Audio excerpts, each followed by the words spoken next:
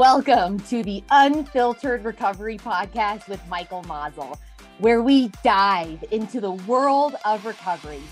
There is no one way, one filtered way to live out your best future in recovery. It is unfiltered. It is expansive.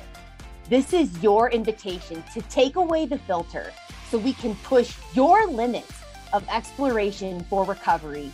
We will offer tips, tricks, tools, thought-provoking questions, and motivation to live out your best future unfiltered. I'm ready, but the question is, are you ready?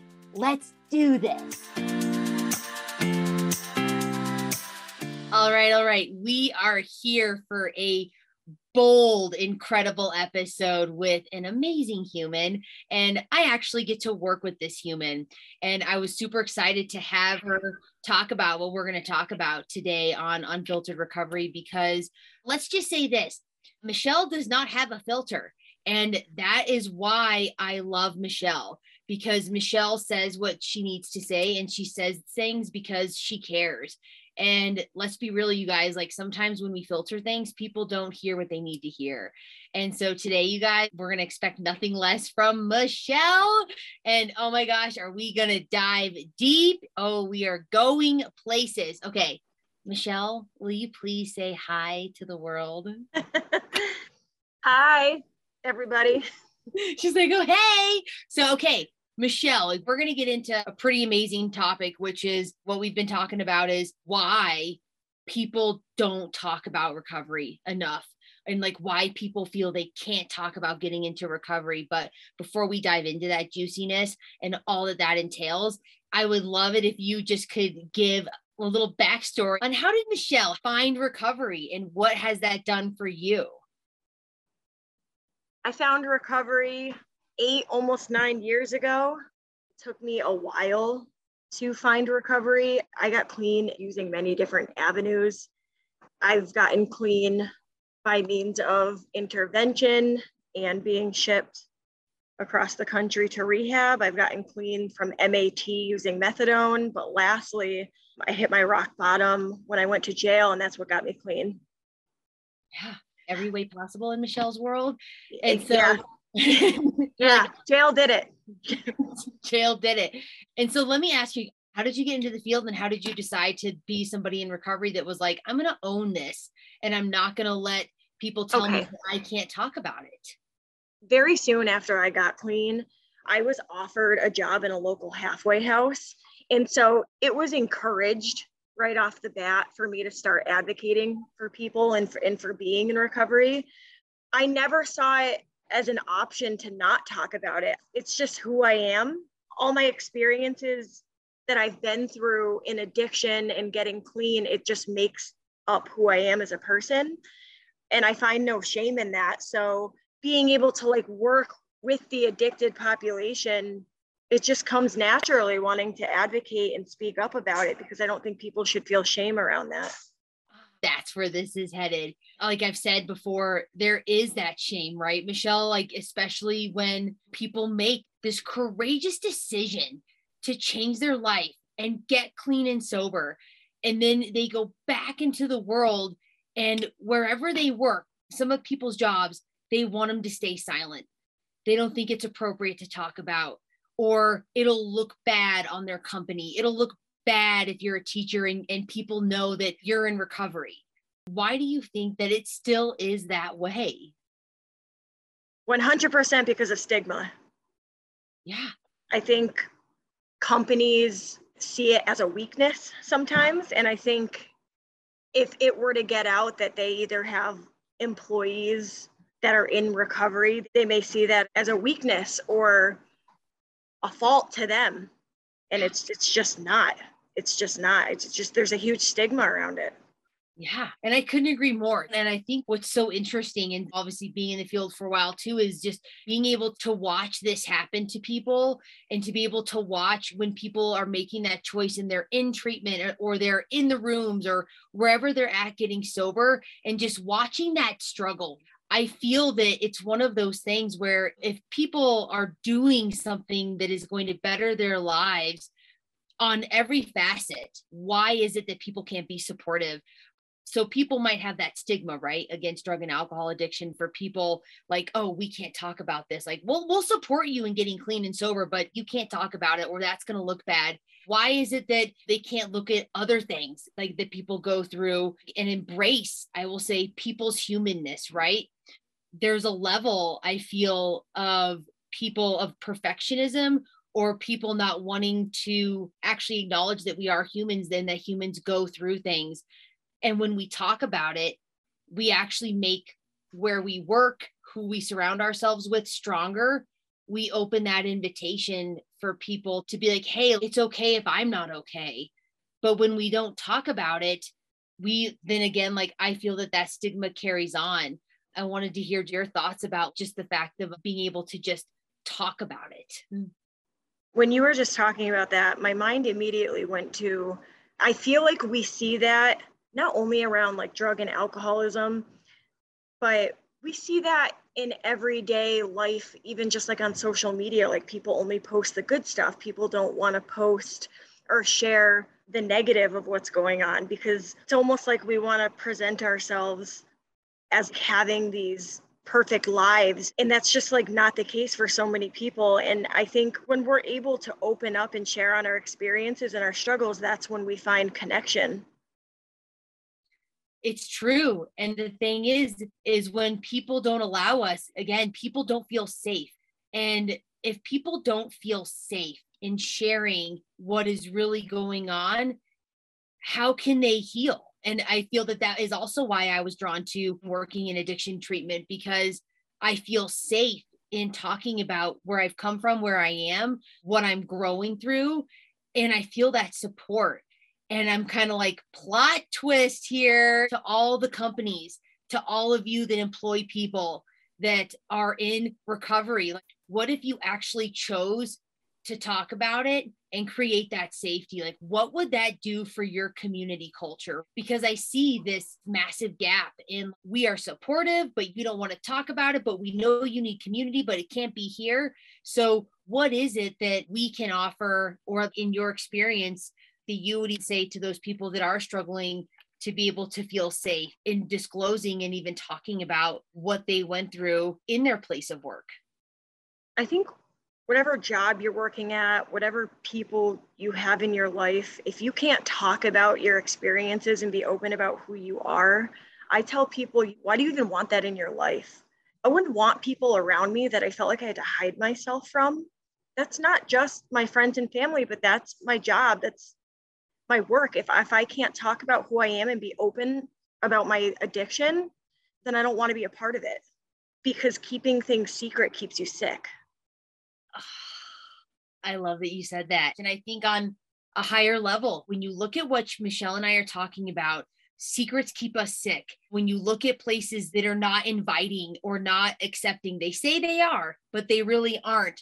What sickness are you putting into your place of work? And what are you not inviting for people to feel safe? This world, these humans, all of us, we need to have love, safety, and belonging. And it's critical. I tell people, and I tell patients all the time, you'd actually be surprised with how accepting people are when you open up about it and when you're honest about your addiction. I feel that, yes, there is that stigma, and there are companies and there are employers that don't want you to talk about it and do feel shame, but there's also a significant amount of companies and employers that are more accepting than you would think if you do open up about it. And even back when I was a case manager, I would see that a lot with my patients coming in, that they'd be filing FMLA paperwork, but I don't want them to know why I'm here. And 9 out of 10 times when they were open and honest and they reached out to their employer and they said, I'm struggling and I need help, 9 out of 10 times they had a good response and they were accepting of it. And I love that you brought that side up too, because there is, you guys, as much as there's the side of things that are not great with people not being accepting, there is that other side. And so this is also your invitation to all of you listening that might be struggling too, to know that if you talk about it, you have no idea what you could do for that person that you are telling them about what you're going through, for them to feel permission to be like, hey, I can maybe talk about this too. I can talk about things that matter to me. These are things that need to be brought up so that people can really understand that just because people are in recovery from drug and alcohol addiction, like that's not the only thing that people are in recovery from. People are in recovery from so many different things. Yeah. So if you're gonna put stigma on one, put stigma on it all, or be accepting of any of us that are choosing to address something instead of looking at it as, like you said, a weakness. It is a strength, and it can do so much for not only that person, but the culture of a company that you work for when it comes to that. There's another side of Michelle's story that's also really powerful that I would love it if you would share on, that really talks about the domestic violence part of it. And just also just from that perspective, it's not just about being in recovery from drug and alcohol addiction, but from domestic violence and like talking about that too. Yeah, for me, domestic violence was a huge part of my addiction. It pretty much went hand in hand. I started using when I was 16. I was dating someone that was 11 years older than me, and I didn't know at the time that he was a raging heroin addict. And during my time in that relationship, I became addicted because misery loves company. So when I was in that relationship, I was actually being given heroin. I was very naive at the time. I will just be completely open about this. I was 16 and I thought that he was giving me Percocet and was just going and crushing up the pills. And I found out in a very sad way that it was heroin, and that's how I got into it. And during that 4-year relationship, it was a very abusive relationship, and that kept me tied into it for a long time. The entire time I was in domestic violence. So in fact, I was in domestic violence even when I got clean. So that was a whole nother battle that I had to tackle after I got clean. Yeah. And so I want to ask you too, from a recovery aspect, what has been your experience with even talking about, again, like I say, everyone is in recovery from something. We are all in recovery. And what has been your experience with talking about domestic violence and being able to help others and for other people to not feel the shame around that being a part of their story? In the beginning, I had a very hard time talking about it because not only is there stigma and shame around addiction, there's stigma and shame around domestic violence. And I think with both of those, because there's a general lack of understanding from people who haven't experienced either of those things, I had a hard time even saying that I was in a domestic violent relationship. Mm-hmm. Just like I did when I got clean, I had a hard time opening up about that. But with both of those in time, I became more comfortable talking about it. And today I love talking about both of them. And I do. And there's nothing I'm more passionate about than both of those, addiction and domestic violence. I could talk about them for days, and I want to devote my life to helping other people struggling with both of those. There's no shame in it. Thank you so much for choosing to share on that. I have her bring that up too, because again, guys, it's not just about drug and alcohol addiction that like people don't talk about being in recovery. It's other things too, like domestic violence that Michelle was just so freely talking about and is so passionate about. But that's what I'm talking about, you guys. Like, that's what this is all about. It's about, again, being able to recognize that A, we are human.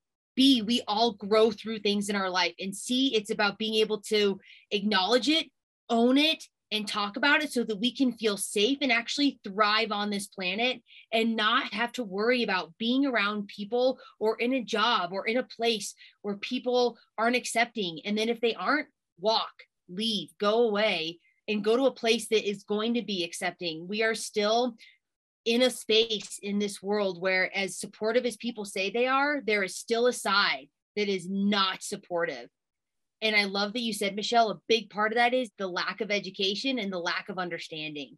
So there's another invitation here in this podcast is to choose, if you don't feel that you know enough about any of this that we're talking about, reach out, get to know people, talk about it. Because again, it's about empowering people to feel safe. And that's what this is about. Michelle, you dropped some heat. Well, I am very passionate about it. And I think if you're going to work somewhere that's not conducive to your recovery, then peace out, because you shouldn't have to feel shame and you shouldn't have to hide who you are. I'm very proud of everything that I've been through. I wouldn't go back and change a thing. I think we are a collection of all of our experiences, whether they're positive or negative, and they make us who we are.